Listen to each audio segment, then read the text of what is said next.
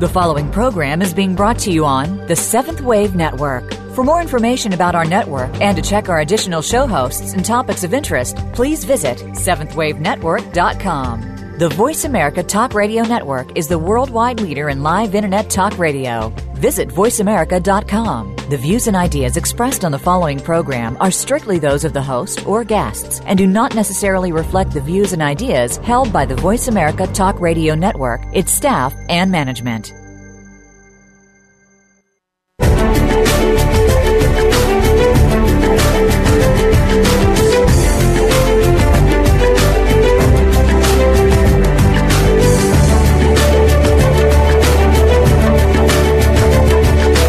Welcome.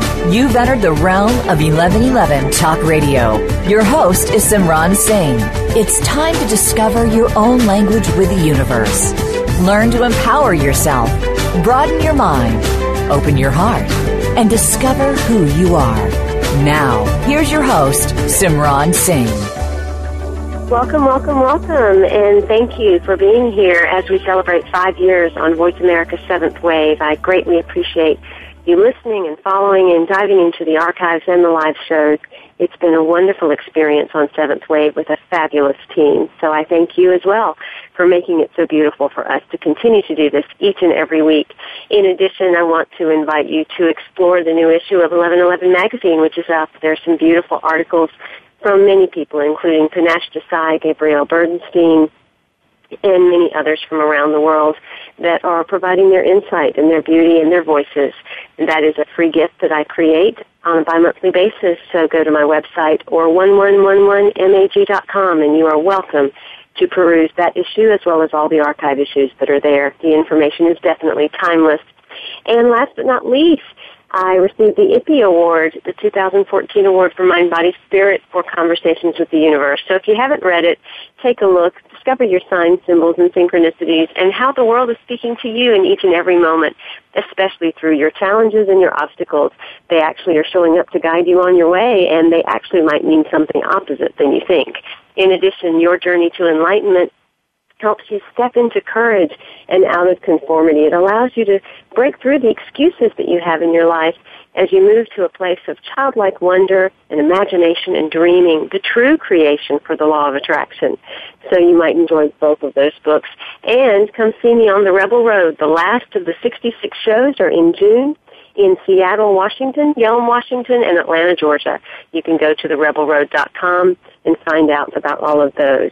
And now to what's really important tonight. I'm very excited to have my guest on because so many dots for me have been connecting. I'm currently working on my next book that is due out in November. And this book happens to be about storytelling, and my book's going to be a lot of my own stories. And he has written other books that also have to do with imperfection, and he's done work with shame and guilt. And there are just so many dots connecting for me right now, and in that the universe does really bring us everything that we need as sign symbols and synchronicity. So today we are going to be talking about experiencing spirituality and finding meaning through storytelling. Why is it that we love stories? Well, we are stories in ourselves, but we do. We love to hear stories, and maybe that's how we actually learn some of the things that we need to learn, but maybe stories are the way that we also gain our own wisdom, our own stories, in fact. The book that I'm speaking of is Experiencing Spirituality, Finding Meaning Through Storytelling, and it is by Ernest Kurtz and Katherine Ketchum, who are also the authors of the best-selling classic, The Spirituality of Imperfection. And these two books are related, so if you get one, you might as well get the other. They highlight the importance of human experience for spiritual growth, bringing together stories from all ages, cultures, and traditions. Ernest and Katherine explore the classic theme of the spiritual teacher or master showing rather than telling his student how to attain enlightenment. And this is really profound for me because that's what the Rebel Road has been. It has been to be the example to people, to tell the stories on stage as the example of some of the wisdom that I've gained through experience. So without further ado, I'd like to welcome Ernest Kurtz, who received his Ph.D. in the History of American Civilization from Harvard University. His doctoral dissertation was published as Not God, A History of Alcoholics Anonymous. And since then, he's written Shame and Guilt, and with Katherine Ketchum again, The Spirituality of Imperfection. He also published articles and has lectured nationally and internationally on subjects related to the Academy study of spirituality. Again, the title of the book we're discussing today is Experiencing Spirituality, Finding Meaning Through Storytelling. Welcome, Ernest, to 1111 Talk Radio. Thank you very much, Simran. It's good to be here with you. Well, I love the book, and I particularly love the stories because I think I do, just like most people, that is where we get engaged, is through the stories, because you can talk to people about a lot of things, and intellectually we can think we get those things, but we really don't know them until we have integrated them and we've experienced them. Talk a little bit about why storytelling is so useful in our own growth process, or at least understanding a pathway to go. Well, I sort of backed into this, Simran. As you noted, my doctoral dissertation was a study of Alcoholics Anonymous. And I kept hearing people at meetings talk about the program being spiritual rather than religious. And, of course, one thing that happens at those meetings is people tell their stories. And I'm watching this from, my sophisticated Harvard self-image, wondering how such simple things can do this, help people get beyond alcoholism and addiction. And it, I don't know, I was a year into my research, I think, before I finally became open-minded enough to realize the tremendous power in that kind of spirituality, a spirituality that isn't tied up in a neat package, or that doesn't have a list of things to do, but is an open-ended spirituality, and then the power of story. But I found that very, very rarely when someone perhaps new to Alcoholics Anonymous talks to an older member and asks the question, how can I do this? The answer is almost always given in the form of a story. A person would tell what he or she did in a similar situation, or what someone else did. And the power of story, as I started absorbing it, I also had some friends at the same time, Orthodox rabbis, who introduced me to Hasidic storytelling. And there's such a wisdom in those classic Hasidic stories that simply through the centuries, the generations, the millennia really, have continued to help people to understand their place in the universe. And I just had to keep turning this over until I finally decided to write about it. And I found someone who was interested in something similar, in Kathy Ketchum, and we set out, and the results of those books. Well, you start right off in the introduction with something that grabs you, and it is a little snippet of a story. The governor resigned his exalted office and came to the master demanding to be taught. "What is it you wish me to teach you?" asked the master. "Wisdom," was the reply. "Ah, my friend, how gladly would I do that were it not for the major obstacle." "What?" "Wisdom cannot be taught." "So there's nothing I can learn here?" "Wisdom can be learned, but it cannot be taught." Talk a little bit about that last statement. Wisdom can be learned, but it cannot be taught. And how, through story, some of that wisdom is learned, but yet it is in the relating of that story to our own story that the teaching actually takes place. I think that wisdom, like sanctity, whatever that is, whatever either of it is, they cannot be commanded. They are available if we are open to them. And the problem that we get into, and perhaps especially that academics get into, we are so used to commanding things, being in charge of what we're studying. And I say that because it took me probably an extra long time to get over that and realize that the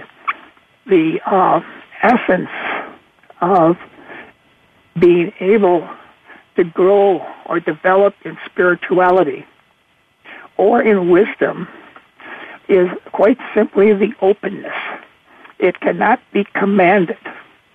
We go where those realities are. And so we hang out with wise people. We seek out wise people, as so many people seek you out. And we seek out holy people, those who in any tradition are regarded as somehow holy in some way, and people seek them out. And always the only thing that a teacher can say, that's another story near that introduction, someone comes to the teacher and says, teach me. And the teacher's only response is, come see how I live. It can't be taught in a classroom or from an outline. It is something that is we pass on by living and by truly getting involved in each other's lives. And is it that when it comes to theory or processes, we're really speaking to the mind, but when we go into a story, we are actually being spoken to heart, and that's where true listening takes place? Mm-hmm. I think both are always needed. The heart has a very special place in the tradition of understanding wisdom, and there are several pages of the book back about past the halfway point where I talk about the way this image developed as the special source of experience, the place where experience is appreciated. But the mind is necessary too. One of the difficulties that people have gotten into, I think, over the ages is to diminish one or the other. To say either that the heart is sufficient, we don't really need mind, or to say mind can do it all, we don't really need heart. I think what reality is, the way in which we are made, we hear with our ears, but we also hear with that place in the middle of our chest, that third ear that the therapist used to refer to, which is really a hearing with the heart. And I think it's necessary always to be aware of both. I think it's too easy to go off the deep end and perhaps to fall into the clutches of some of those who are trying more to get rich off of us rather than to teach us or help us, when we only focus on one, or when people approach us as if only one is necessary. To understand in the sense of standing under, that takes the mind and the heart together. And that is the kind of knowledge and wisdom that are wrapped up in each other that we truly absorb. One without the other, I think, bounces off us. We really need both. Wonderful, wonderful. And why is it that it seems the most profound truths, or even if you hear many of the masters or gurus or really deep-thinking teachers, their sentences are always so short, or the answer is always so simple and so quick? Why is it that way, and why is it that they also are the ones, when we kind of cock our heads sideways after hearing the short, simplistic answer, they go into the story to help us understand better? Mm-hmm. Yes, the ability to take that wisdom and to put it in a short phrase, in a short statement, is really the ability of those who are masters of this kind of spirituality, or at least working toward that. There are no masters in the sense of they're in charge, but those who have lived this have the ability to sum up in a few words. And so often we talk so much. I think that the one thing especially, there are some long stories in this book. It's interesting that I'm pretty sure the best stories are short. The long ones come from a different direction. They're trying to do something else. And as people read that, they probably will sense what the difference is. But I think the short answer, there is no need to dress up the truth when we really are in touch with it. we simply lay it out as simply as we can. You have in the book that story is the vehicle of memory, and that stories are the triggers of memory. Or is it that memory is the trigger of stories? Mm-hmm. Which would you think, Sarah? I would think that the stories help to trigger the memories. Mm-hmm. I think it works both ways. I'm a historian by training, and so this idea of how do we know what happened in the past and how well can we trust memories? And in general, just memory doesn't work that well. What we know is usually conveyed to us by way of story. I'm reading in an online course right now on the Greek hero, and therefore reading Homer, and again, which is a delight always, and the way in which his rhythmic use of descriptive phrases as the story unfolds. I think that the blending of the short and direct, and then but you can't have everything staccato and short and direct. Then there comes something that goes on a little bit longer. And I think that as all good writers do that, I think that all good teachers do it too. There is the nub of a point that is made, but then it is very often illustrated with a story. And I think that idea of illustration is the key here. Well, and so many people now are so caught up in their own old story. Does the memory actually help us then to create a new story of our own? Mm-hmm. I think we need our memory. We cannot say goodbye to our history. We are a product of that story. And the things that happened in that story, which are very often mixed, there might be some atrocities performed on us. There might be some things that we did that we're not especially proud of. But to recognize and accept that these are all part of my story. Now, where do I go from here? Which of these many threads am I going to pick up at this point? And I think that the sense that we have a choice as we look at our memory and we look at those stories that we are part of, and there's always quite a few that are operative at the moment, and we get a choice of which one are we going to pick up and live out now. And I think that choice is very important, but it's very real. Along with many wonderful stories within the book, it is also filled with some beautiful quotes. Hugh Kerr says, "It has been said that all wisdom is plagiarism. Only stupidity is original." Yes. According to Ernest Kurtz, nothing trumps experience. It's not the aim of this book to teach, persuade, or convince. Rather, he hopes to present to those who are ready realities that their experience might approach. So in experiencing spirituality, he continues to follow what he began in the Spirituality of Imperfection, telling stories of the spiritually adept, the stories that they told those who sought to follow them, and the stories that were their lives, the stories that may help us answer the most meaningful question of all: how do we be?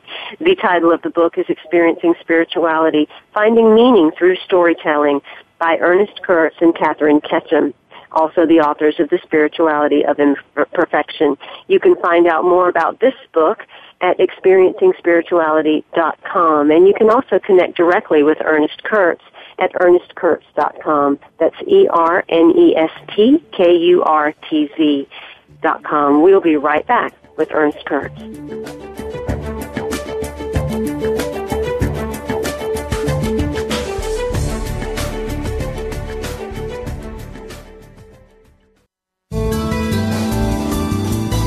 The Voice America 7th Wave Channel. Have you seen 1111?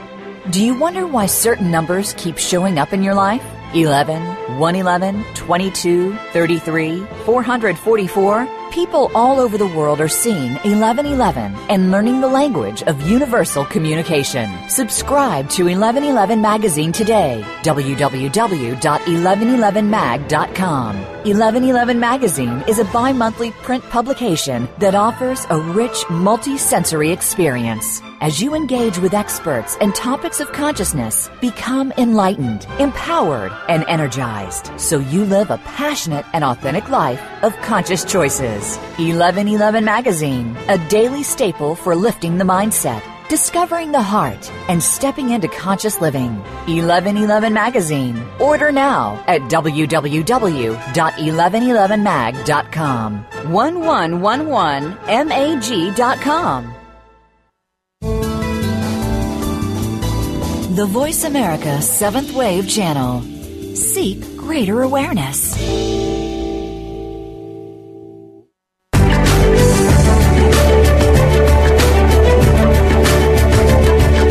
You are listening to 1111 Talk Radio. If you would like to join today's discussion, please call in toll-free at 1-866-472-5795. Again, 1-866-472-5795. You may also send an email to Simran at simran-singh.com. Now back to 1111 Talk Radio with Simran Singh.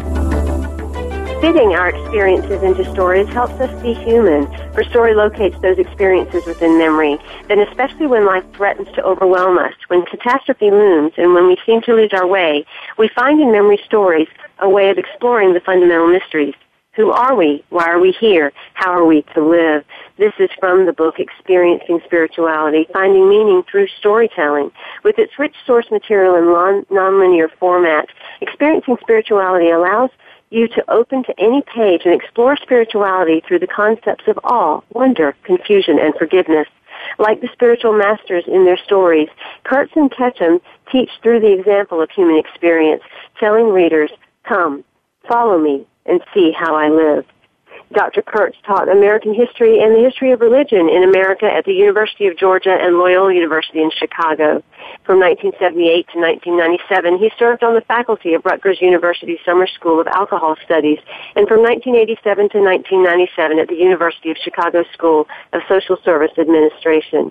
He and Katherine Ketchum are also the author of another book entitled The Spirituality of Imperfection, which is related to this one, and so definitely pick up both when you're ordering one of them. Welcome back, Dr. Kurtz. It is really interesting, the many stories that you do have in here, and you really can open up the book. Before I started reading it, I actually did that, and I'm going to go to the first place that I opened up to, and it was actually the topic on dark. And so many people are living in parts of their lives where they're trying to get out of their shadows, or they're dealing with wounds, or we've had dark periods in our lives.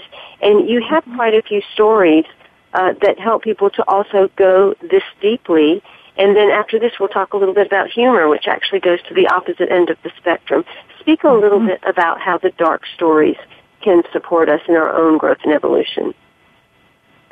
Well, the reality is that there is dark, and I think too often we're encouraged to deny that, and too often we're encouraged to sort of see sunshine in everything, and I don't think that is realistic. I think that that life is a mixed bag, and there are experiences of pain, there are experiences of unfairness. We run into times when people do not understand those two stories that we have in dark about funerals, where someone was trying to make it sort of a lighthearted thing, and the Amitai the sociologist, describing his experience of that and how empty that was. We need to recognize the dark, and to the extent that's possible, embrace it. There's a story that's not in this book about the man who was on a hike And there was a cave. The only shelter that he would have would be in this cave. A storm and rain came up, but he didn't want to go into this cave because he wasn't sure what kind of a monster there might be in the cave. But after a while, he was getting soaked with the rain, and he finally figured, I'm just going to go in there, and if I see a monster, I'm going to hug it. And I think that's the best thing we can do. You have a section in here that also has to do with forgiveness. And we have so many places and people and things in our lives that we are to forgive, but we often carry those things around. Lewis Hyde says we forgive once we give up attachment to our wounds. Will you speak a little bit about the segment here where you talk about potatoes and holding a bag and how that can represent forgiveness for someone? I thought that was wonderful. Yes, I was a teacher who did that. He had students bring plastic bags to class, or ordinary small plastic bags, and take potatoes that were peeled.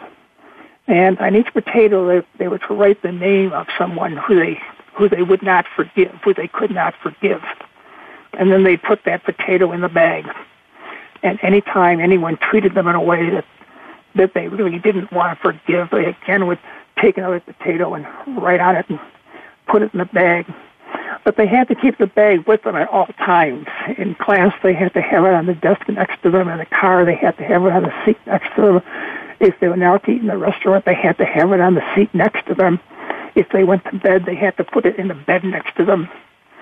And I don't know how familiar you are with potatoes, but if you do that for a little while, the potatoes get pretty soggy and pretty smelly and pretty unpleasant. And the point of the exercise is to realize that if I don't forgive, my unforgiving, this is what happens. It festers and disintegrates. I can't come up with the right verb, but it simply becomes something very unpleasant that I really don't want, and therefore I probably shouldn't have started in the first place. This is a great metaphor for the price we pay for keeping our pain and heavy negativity. Too often we think of forgiveness as a gift to the other person, and while that's true, it clearly is also a gift for ourselves. I love that one. Yeah, first of all, it's a gift to ourselves. There have been some good writers on forgiveness. I quote William Miller, I think, among others, but there are some others, and there are books that are easy to read, I think. Forgiveness is one topic that is very possible to get into by reading, and perhaps by taking that reading seriously, to be helped to forgive. Because it's not easy. You have several stories in here that are from the Jewish tradition, and you speak of one in regard to another aspect of forgiveness, where you're talking about what forgiveness is not in regard to religions, and how there's a distinction between mercy and forgiveness. Will you share that story? I'm not sure I know which one you're referring to. Can you give me an hour of a hint, Simran? Yes, it was the one on the day before Yom Kippur. They were talking about the Day of Atonement, and women brought food to the rabbi as to whether it conformed or not. And the rabbi was supposed to announce whether they were kashrut, whether the food was kosher or not. And just about all of the food that was brought, he pronounced kosher. And one of the assistants at the temple came to the rabbi and said, this is a big feast that is coming, Yom Kippur. Aren't you being a little bit loose here and pronouncing just about anything that these women bring to be kashrut, to be kosher? And the rabbi replied, well, if I pronounce something kosher that is not, I have sinned against God, and on Yom Kippur, our sins against God are forgiven. But if I pronounce something not kosher, that really is, I've deprived a woman of the food for her family, and that is a crime against her, and that is not forgiven. I open to another section, and you talk a lot about humor. And in my own writing, I have talked about humor being the seventh sense, that probably the most important sense that we have is the sense of humor. Speak about humor in storytelling, and I often think that it is through laughter that we actually integrate and heal as much as we do sometimes through tears and other types of releases. Mm-hmm. Just the physiology of laughter, if we can really get out a good laugh, it loosens up the tightness in chest and stomach, and so that is one of the benefits of real humor, to watch a good comedian. I do not watch many YouTube things, but what I will watch are little things that I see of perhaps Stephen Colbert, and I see this small and the laughter that some of these late night comedians can provoke, in seeing the incongruity of things. And I think that the humor allows us to not take ourselves too seriously. I think that there's an element in stories. Stories hold up a mirror, and when we listen to a story, we're looking at ourselves in that mirror and coming to see an aspect of ourselves. And in humor, there's always the two things that don't belong together. You know, the perfect humor is slapstick. The pompous fat man slipping down a banana peel is a classic one. Mm-hmm. When you think of and there is the two things that don't belong together are put together.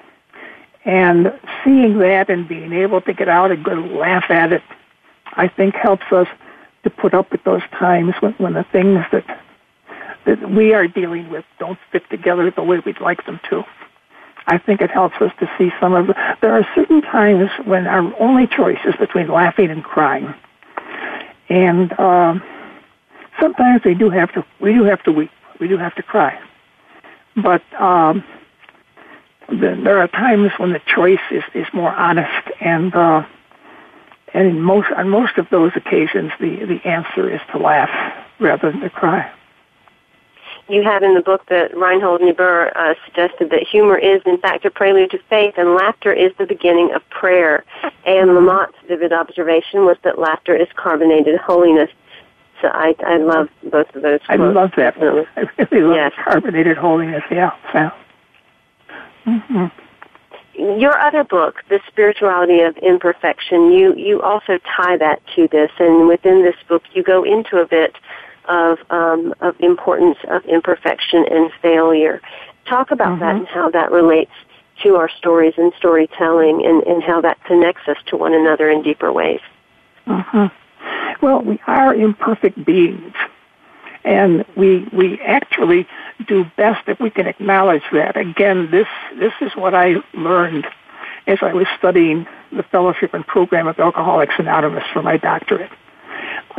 Here are people who get together, and the first thing they say is one of the nastiest things about themselves. They say, "My name is so-and-so, and I am an alcoholic." And by that, they're confessing a weakness. They cannot drink alcohol in a way that this culture calls normal. There is something wrong with them. And I think one reason why such a spirituality develops among members of that program, if our identity is founded in our imperfection, instead of this need all the time to pretend that we're perfect, or to strive to be perfect, or to try to convince others that we're perfect, life gets pretty miserable because we're not. And it just doesn't work.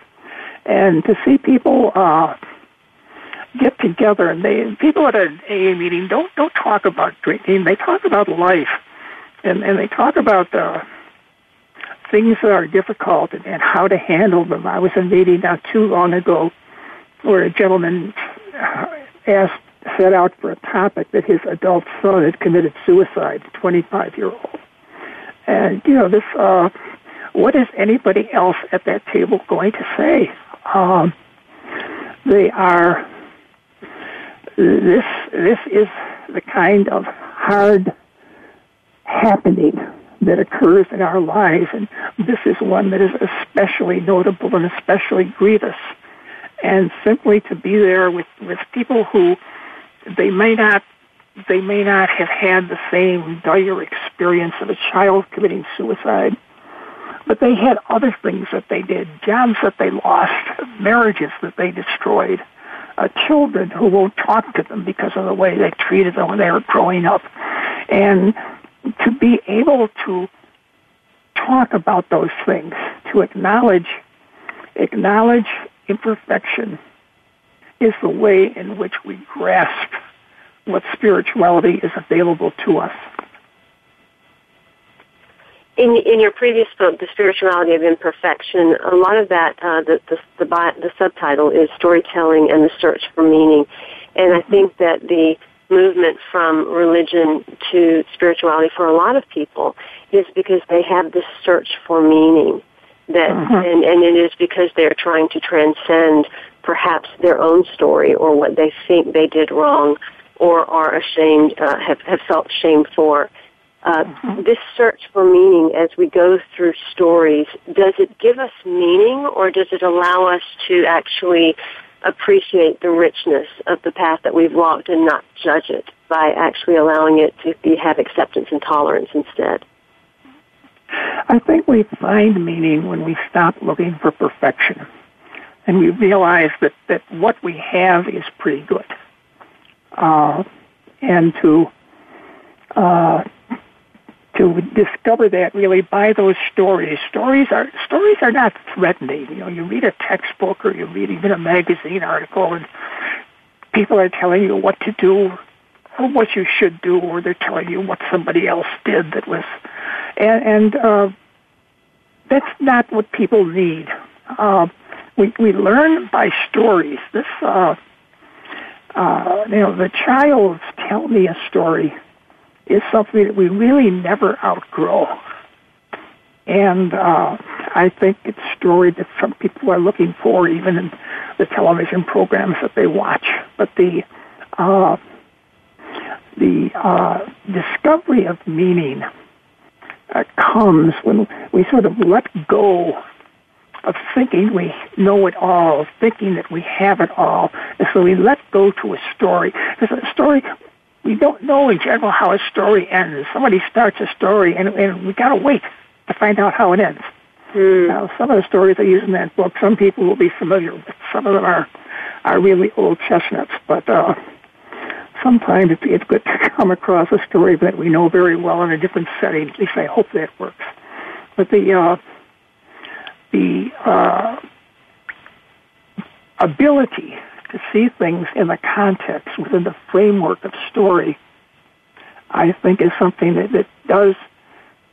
that allows discovering the meaning that's present in it. A great master once said, the shortest distance between a human being and truth is a story. In this long-awaited sequel to the classic, The Spirituality of Imperfection, Ernest Kurtz and Katherine Ketchum show how great wisdom stories can enrich and deepen our spiritual lives, recounting and interpreting tales from all ages and cultures, as well as many of their own stories. Kurtz and Ketchum shed light on such experiences as awe, wonder, humor, confusion, and forgiveness. In story after story, seekers look to those whose lives reveal a special quality, sometimes called spirituality, and ask the masters what they must do to attain that same quality.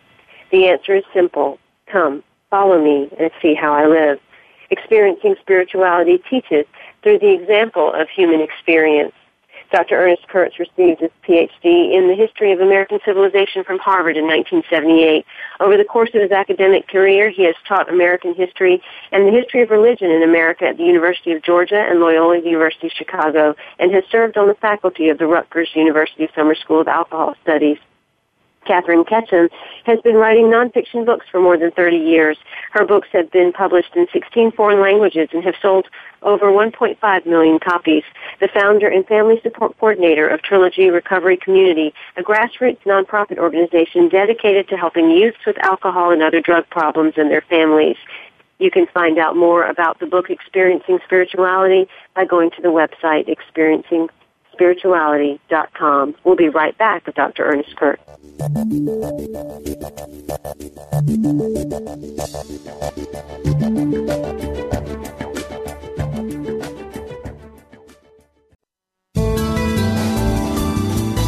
This is the Seventh Wave Channel on the Voice America Network. Have you seen 1111? Do you wonder why certain numbers keep showing up in your life?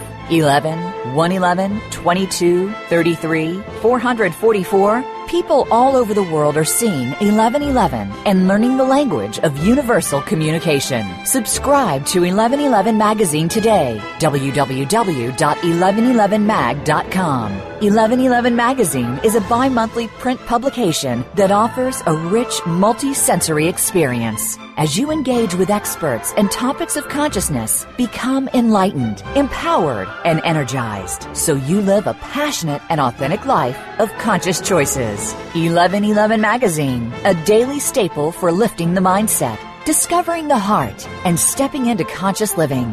1111 Magazine. Order now at www.1111mag.com. 1111mag.com. Invite meaning and inspiration to your life. This is the Voice America 7th Wave Channel.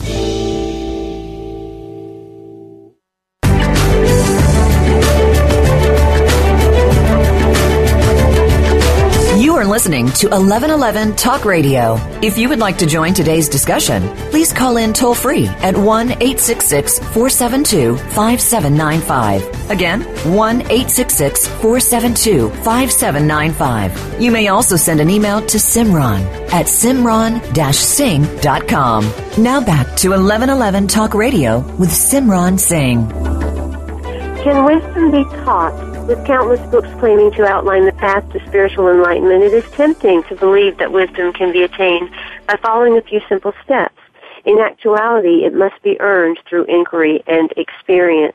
In their newest book, Experiencing Spirituality, Finding Meaning Through Storytelling, Ernest Kurtz and Katherine Ketchum, authors of the best-selling classic, The Spirituality of Imperfection, highlight the importance of human experience for spiritual growth.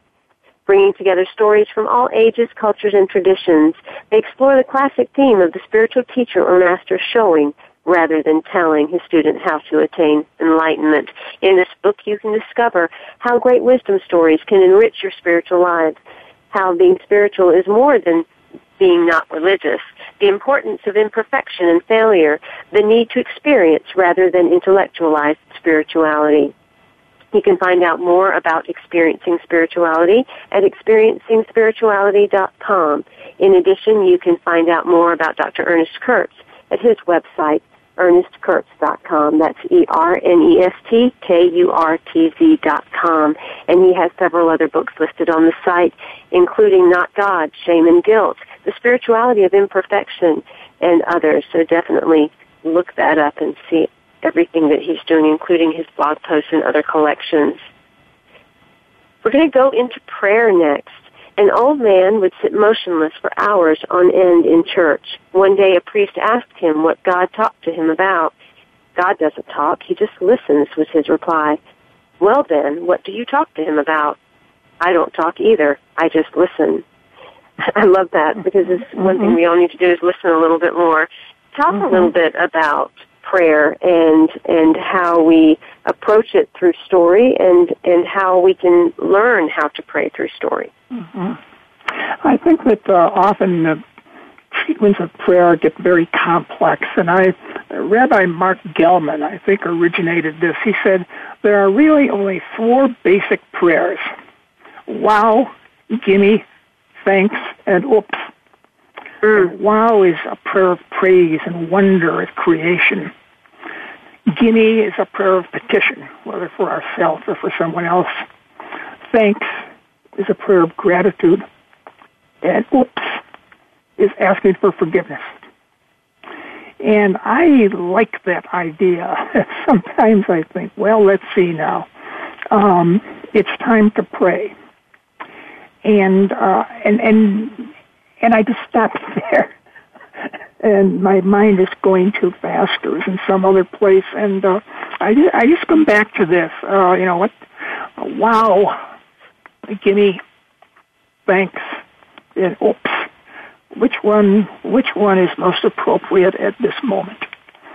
And it could be a prayer of petition for someone who I know is sick, or who I'm hoping can be helped to see something that needs to be seen. The realization that I made a mistake. I did something I meant well, but it didn't work out well, and I should have known better, and please forgive me. That's the thing.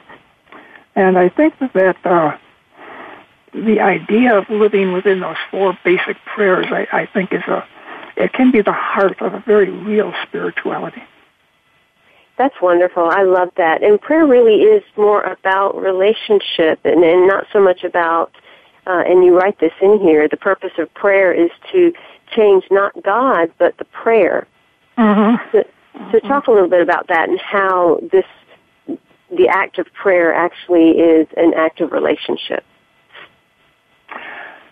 Well, it depends really on an understanding that someone has of God, and this is where that first prayer, that sense of awe and wonder, the realization of the greatness of God, of the Creator of the universe, however you want to conceptualize that thing that's ultimately larger than we are, and on which our existence in some way depends. And I think those kind of prayers they can surely be said by people who are agnostic, and I think they can also be said by people who fancy themselves as atheists, talking with such people about wow prayers, that awe and wonder. And I think what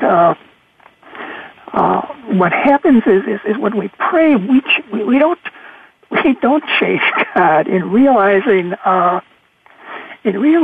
what we do. There's a story also, this idea of praying for someone else, and it talks about the Sufi saint who was sitting on his prayer rug, and the halt and the lame go by, and he calls out, "How is it that a good God can see these sufferings and do nothing about them?" And from the deep, a voice came saying, "I did do something about them. I made you." And it's in prayers like that, I think that we get changed. We get changed.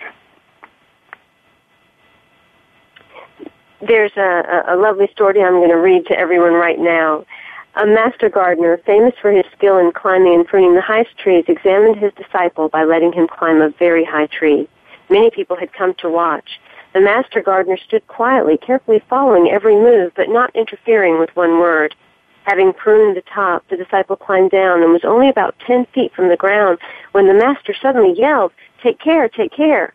When the disciple was safely down, an old man asked the master gardener, "You did not let out one word when he was aloft in the most dangerous place. Why did you caution him when he was nearly down? Even if he had slipped then, he could not have greatly hurt himself." "But isn't it obvious," replied the master gardener. "Right up at the top, he is conscious of the danger and of himself takes care. But near the end, when one begins to feel safe, this is when accidents occur." When we hear stories like that, we do then find ways to relate it back to different events in our own life. And in relating it back to those different events, what do you feel takes place within the person in having the memory? Is it a nostalgia? Is it a confirmation? Is it a reminder of how to be? What's actually taking place when we hear stories? I think with a story like that, we see an aspect of ourselves that we didn't see before. That's the main thrust of all story, especially humor, but really of all story. Story allows us to see something about ourselves of which we were previously either totally unaware or not seeing very clearly.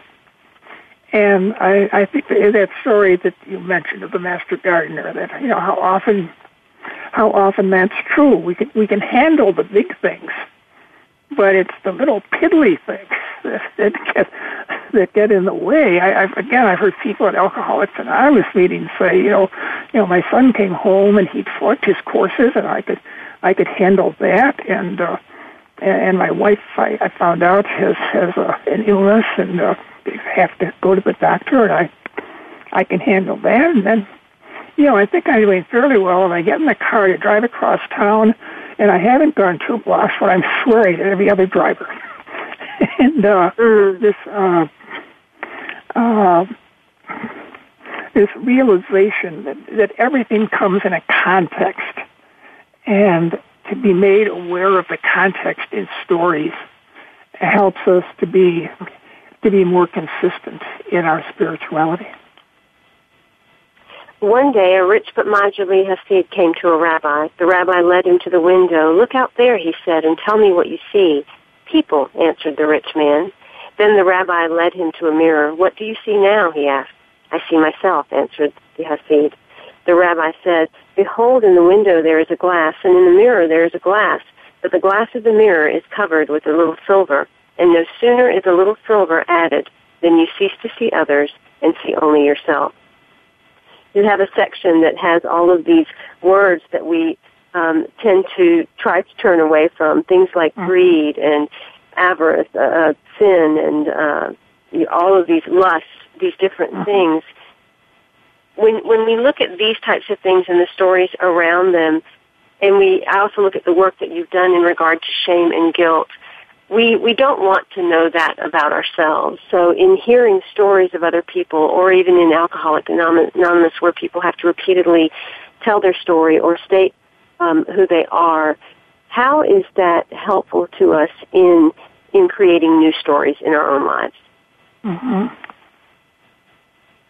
Well, I think when we tell our stories in a setting where other people also are telling their stories, that again is the strength of what I usually call discussion meetings in Alcoholics Anonymous, where you go around a table and each person sort of tells where she or he is that day in some general topic that was tossed out. And in hearing these stories, we see things in a perspective. Something that seemed immense may not seem that big, and something that seemed just tiny we may realize that it's bigger than that after all. And I think that the story, if we know we're being told a story, we don't analyze, we listen, and that is. That's a special skill that again we don't use enough in life.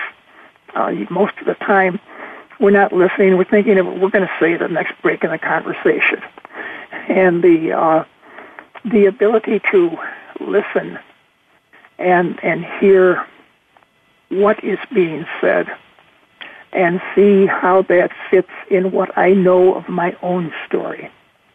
I think that is what brings to a certain kind of completion. Lao Tzu says, "The unwanting soul sees what's hidden, and the ever-wanting soul sees only what it wants. Two things, one origin, but different in name, whose identity is mystery, mystery of all mysteries, the door to the hidden." There is a beautiful collection of story and wisdom and quotes that are throughout this book entitled Experiencing Spirituality, Finding Meaning Through Storytelling by Dr. Ernest Kurtz and Katherine Ketchum.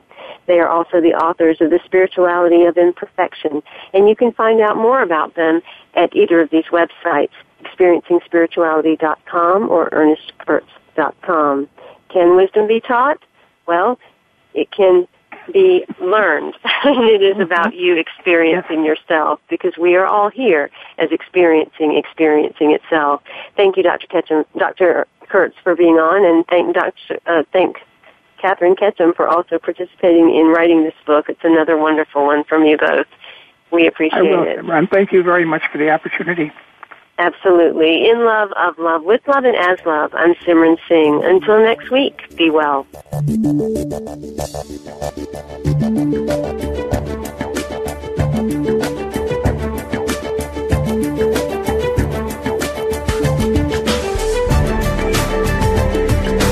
Thank you for stepping into the doorway of conscious choice with 1111 Talk Radio. Please join host Simran Singh again next Thursday at 4 p.m. Pacific Time, 7 p.m. Eastern Time for another enlightening edition here on the Seventh Wave Network.